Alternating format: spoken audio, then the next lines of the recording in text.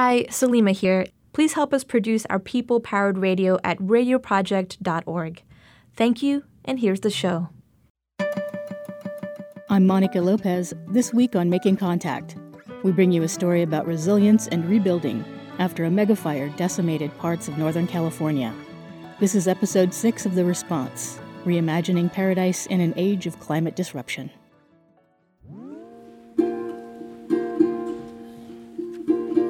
Some days I gaze on the tall pines,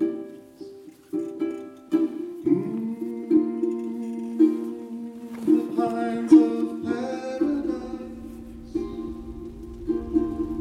breathing.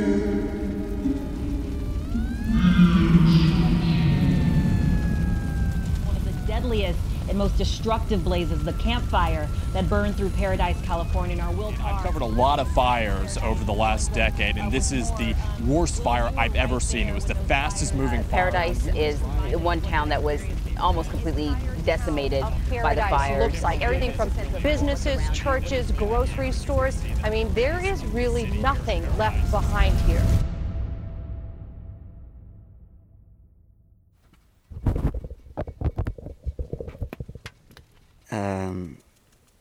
Right now we're standing in the room that I grew up in, and there is nothing left.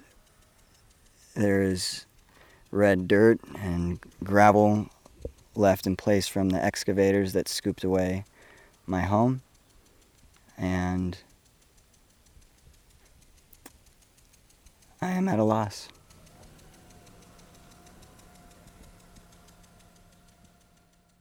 Like thousands of others in Paradise, the house that Alan Myers grew up in was burned to the ground on November 8, 2018, during the Camp Fire, the deadliest and most destructive wildfire in California's history. The fire was sparked by a faulty transmission line operated by the Pacific Gas and Electric Company, which has been diverting money away from basic infrastructure maintenance and towards higher profits and executive bonuses for years. Starting from that spark, strong winds and dry conditions caused the campfire to grow at an unfathomable speed, eventually tearing through 150,000 acres and taking most of the town of Paradise with it in a matter of hours. Here we are at the driveway. Here's the front door. You would have walked in here. What we're seeing is a dirt pit right now. What you would have seen is our dining room table. You open into the dining room table. The back was the fireplace where... Empty lots like Alan's, delineated simply by rectangles of rust-red soil native to this region, are a defining feature of Paradise's post-apocalyptic landscape. The home was originally built out of a shack. As we drove to his property on the eastern edge of town, exactly 1 year after the fire, we passed by the remnants of burnt-out cars, charred stumps of gray pine and western redbud, and steel mailboxes that stood silently in front of, well, nothing. Right here would be the kitchen, and it would look out onto this beautiful water maple, big leaf water maple. When my dad first moved here, the owners of it, thinking that they wanted things cut down, wanted more space, they cut down this beautiful maple. And my dad, with great care, stewarded one of the volunteer shoots and stump cultured it into a beautiful tree that shaded this back deck that he also built by hand. So these windows from the kitchen looking out onto that tree that would be full of birds and bird feeders, and now it's a burnt stump. And what gives us such hope is that you see this burnt stump and you see maybe 100 volunteer shoots that are about 4 feet tall at max height, and we're going to steward one of those shoots into a beautiful maple once again.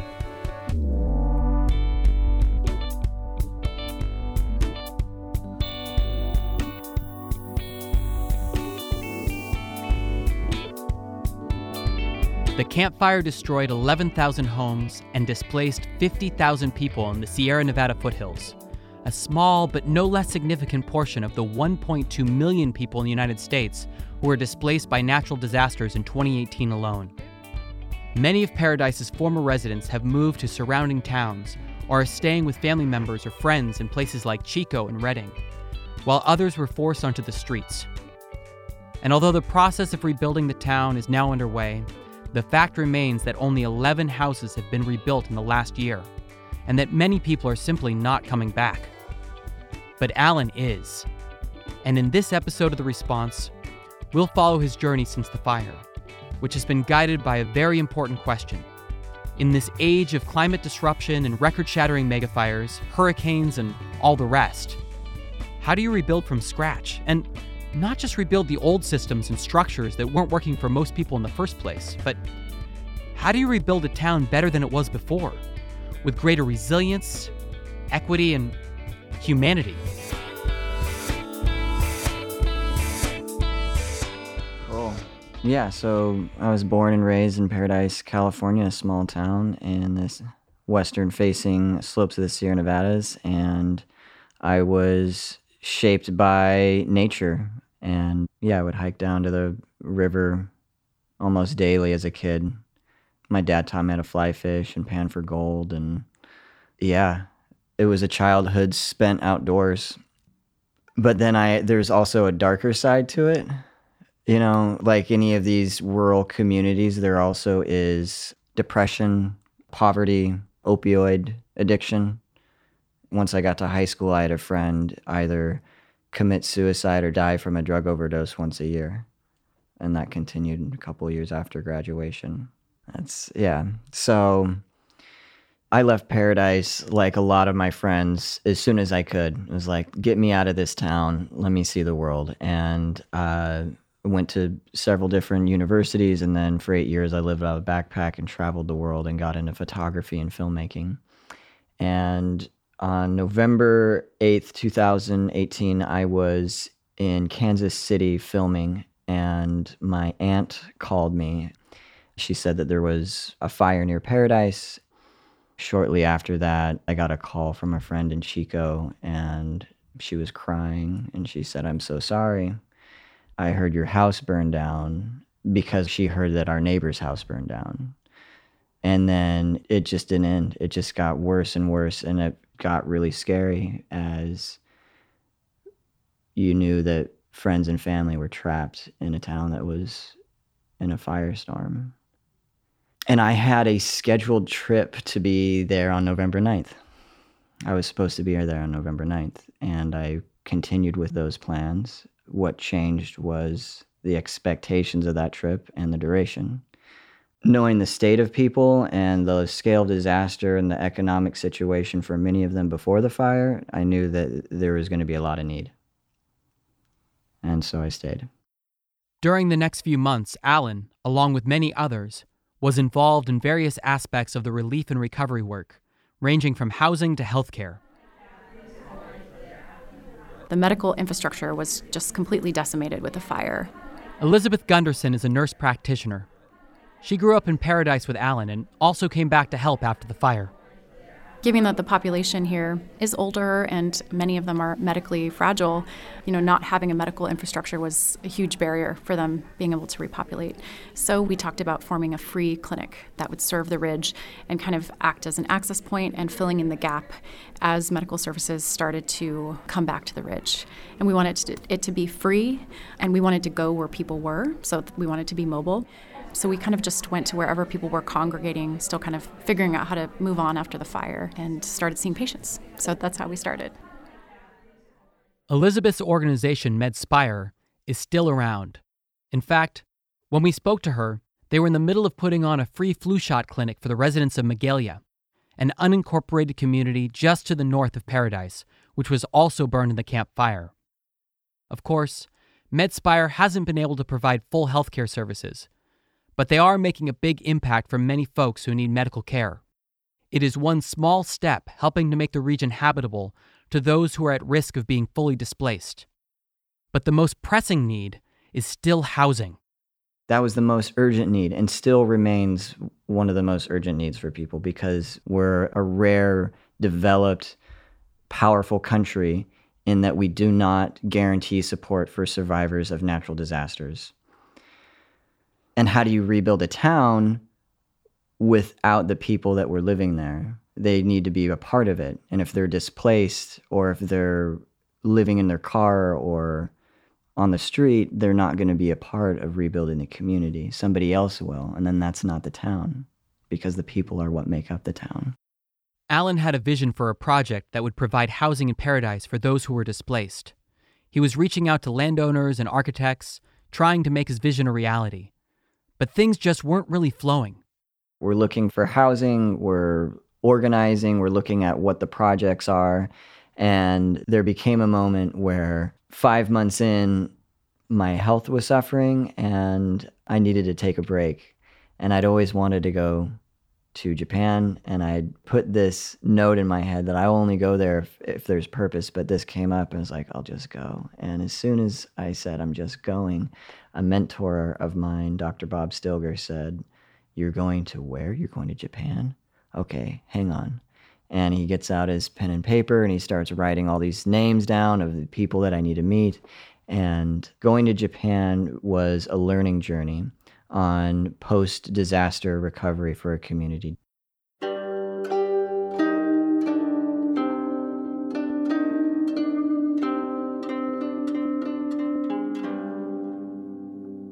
"7 years before the Camp Fire burned through Paradise on the opposite side of the Pacific Ocean, a massive magnitude 9.0 earthquake struck off the coast of Japan. The earthquake was the fourth most powerful to ever be recorded worldwide, and it triggered a massive tsunami that reached 50 feet in height and ultimately resulted in the infamous meltdown of the Fukushima Daiichi nuclear power plant and the complete destruction of many towns in Japan's coastal Tohoku region. Now 8 years into their recovery, Japan has many valuable lessons to impart when it comes to rebuilding from nothing. And one town in particular has been doing some very interesting things.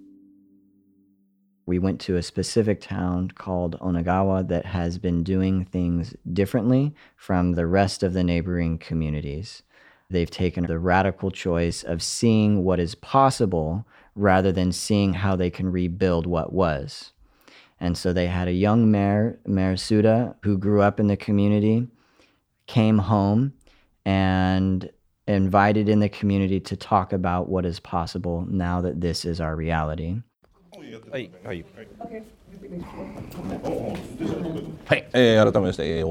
This is Suda-san.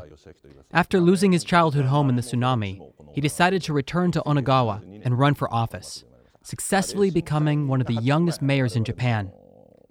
Knowing they would not live to see the effects of their decisions, the elders of the town came to the unique conclusion that it would be best to give Suda-san and other young leaders decision-making power over the recovery, and supported and encouraged their leadership. One thing that I did was that I wanted to get more people involved in the planning for the rebuilding of Onagawa, which is quite rare in Japan, because in Japan, in most places, the government will just prepare a plan and then impose it on the people. But what I did was I got everyone involved in thinking together. So instead of simply accepting the rebuilding plans passed down from the town's official planning commission, Mayor Suda decided he was going to hold a series of small listening circles with community members to find out what they actually wanted. Hi, this is Bob. Bob Stilger is the mentor that Alan mentioned earlier. He's a kind of activist scholar who travels the world helping people to reimagine what's possible and build the lives and communities that they want. He spent time in both Paradise and Japan, which is where we reached him. What started to emerge in Japan was basically a community that would keep both beauty and safety as its core organizing principles. The decision that was made was they would go in and remove the mountaintops that surrounded the harbor, and then construct the new residential area for Onagawa on the top of those mountains where the tsunamis would never come. They take the soil from those mountaintops and bring it down to build a second level above sea level that is several meters high, higher than almost all tsunamis. That's where the schools and the library and the commercial district and other facilities are being built. Then they keep the sea level for industries and fisheries, so a 3-level town. They designed a seamless transportation link, roadways that create a clear connection between the three levels. And again, they've kept beauty as the key organizing principle. This is the transformation, going from a catastrophic disaster to a once-in-a-thousand-year opportunity. The mountaintops are removed. The residential areas are being constructed. It's been a challenge. Everyone's been living in temporary housing for 8 years now. What sustained them is knowing that they are together building a new community that will be beautiful and safe for many years.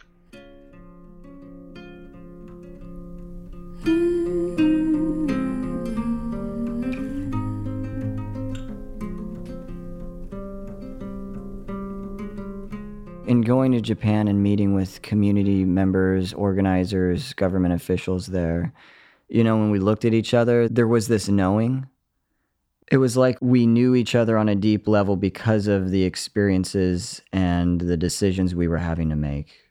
And in leaving each conversation, there would just be this, a moment, and they would either say it or you would see it in their expression, but of support and understanding and saying, you got this. I know it's a long road ahead of you, but you can do this. Any message for Paradise? I know you all are in a difficult situation right now, and it's taken 8 years for us to get here.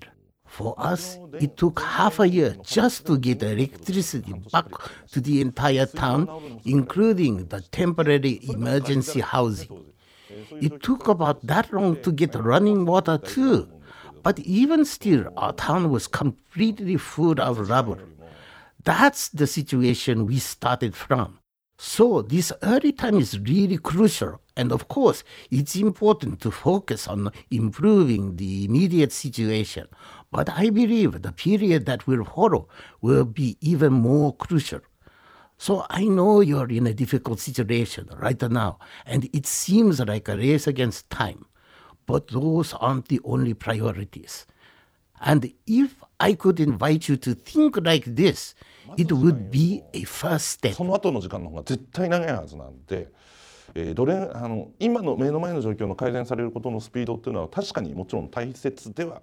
The most important considerations are local, your community's unique needs in whatever format, public, neighborhood groups, private sector, all in relationship together. There will be things that will go well and lots of things that won't go well. If there isn't open communication, you want to know which sectors are doing well. After our disaster and then the national disaster that occurred afterwards, we listened to the concerns of the community. We went out and visited people and heard their stories. I know there are painful circumstances for you all, but I urge you to move forward together and become unified. There is undoubtedly a path forward. There is a future. Believe in that and go forth. After disasters, there's always a tension between rebuilding as quickly as possible and taking the time to rebuild in a new way with increased resilience. This was perhaps one of the biggest lessons that Alan brought back with him from Onagawa. That, and understanding the importance of putting the community front and center in the rebuilding process. How to have a community-led recovery in Japan versus Paradise. It's going to be difficult. It already is very difficult for Paradise. In Japan, there is a law that guarantees housing for survivors affected by a natural disaster. So immediately, the community is housed and in place to be in conversation. With Paradise, that is not the case at all. You have families spread around the country. There is families in every single state that have been displaced by the fire. So for us to be in conversation about a community-led recovery, it's hard when the community isn't there. But, Yeah. For Japan, they organized community meetings. The mayor would go to different celebrations, different events, because they saw the need to come together not only for conversation, but for spirit and healing, for community building. So they had a lot of different events, and the mayor would go and listen and be in conversation. And for us, we've been trying. One of the first efforts in bringing the community together was convened by a long-term recovery planning group called Urban Design Associates, who had helped in the recovery of post-Katrina New Orleans. They took Paradise on a visioning process, and of 1,000 respondents to questions that they put out, asking what are our opportunities now, what are our values as a community, what is quintessential to Paradise, and what can we afford to let go of. And something that has stuck with me is that when asked what our values were, the top 2 responses were, number 1, nature, and number 2, community. These are what are quintessential to Paradise. So with that, how do we use those values to guide each decision that we make in rebuilding our town? That's part of how we came up with the Paradise Revival Festival. The Paradise Revival Festival took place on October 12th and was meant to bring people together to celebrate, heal, and explore what comes next. It featured a resource expo that brought together Permaculture Action Network, a seed library, solar energy advocates, and more. It was also a place for healing, offering yoga workshops, guided meditation, acupuncture, massage, and art therapy. Musicians from Paradise who hadn't performed in the town since the fire were also invited to be part of the celebration, where, on an outdoor stage, they provided a soundscape that emanated out over the community, off the ridge, and into the canyon surrounding Paradise.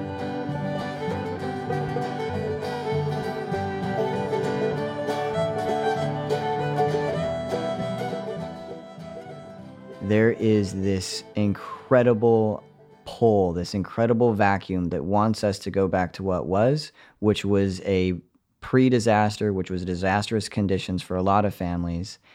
And it is a fight. Because if you're not active, if you're not doing something to counter that, it will go back to what it was.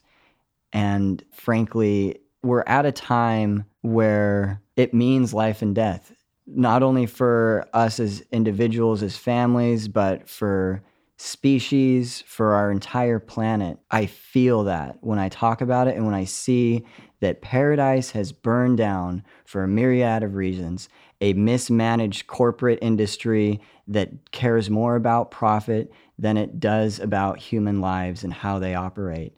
Climate-driven fire, where we're losing thousands of species a year because of climate change, and conditions that fueled a fire that destroyed a town, destroyed my home. If we go back to the way we were, we're just setting ourselves up for further and further disasters. Unlike Onagawa, Paradise is only 1 year out from their disaster. This means that, realistically, they're still in the very early stages of envisioning how they want to rebuild. It also means that they're at a crucial point which could really define how they move forward. As Alan said, the forces that are pulling the town back to the status quo are definitely real. And when you drive through Paradise, you see that. People just want their town back. But the reality is that Paradise exists in fire country. Onagawa was able to literally rebuild their town on higher ground. But what could Paradise do in their rebuilding process to mitigate the risk of their town burning again? There are a number of ways, from building houses with fireproof materials, expanding roads, proper forestry management, microgrids and solar power that could bypass PG&E transmission lines, all things that Alan and others have been exploring. But many of these tools are long-term strategies that could take quite a while to implement. How can Paradise ensure that as the town moves forward, years, maybe decades into the future, that they remember the lessons of November 8th and remain on the right path?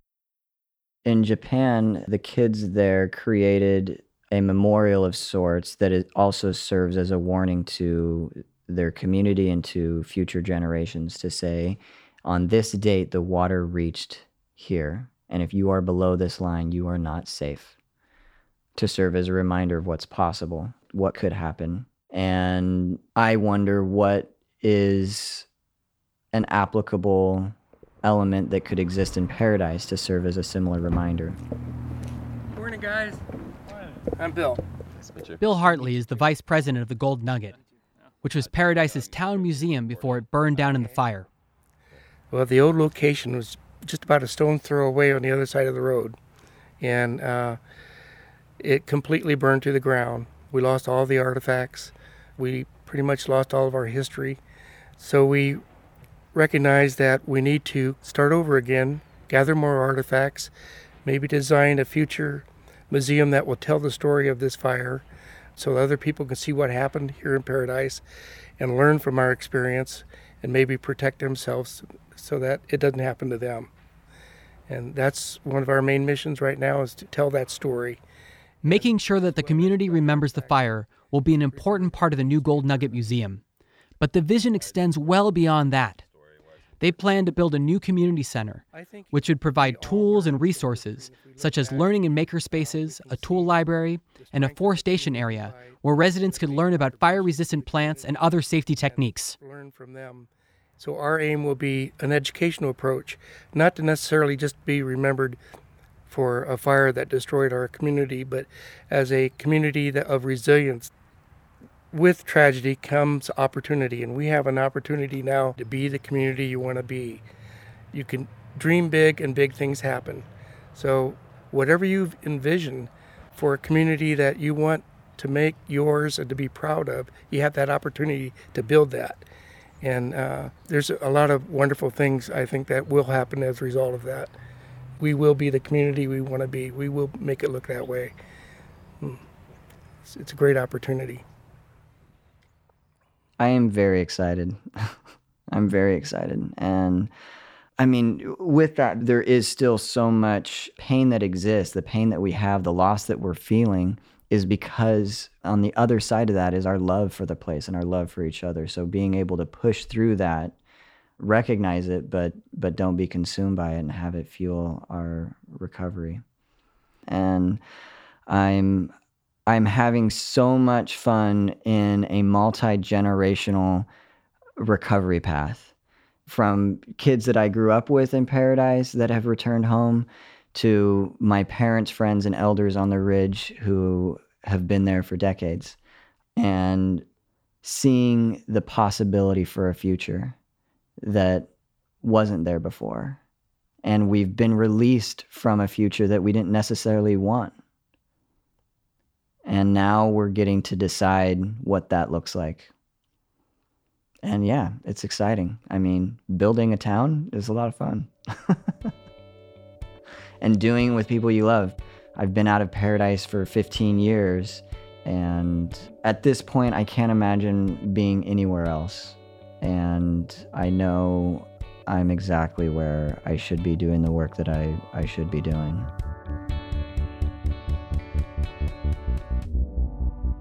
You've been listening to The Response on Making Contact. This show was written and produced by Robert Raymond and hosted by Tom Llewellyn. For a full list of credits, go to radioproject.org. For the rest of the Making Contact team, I'm Monica Lopez. Thanks for listening to Making Contact.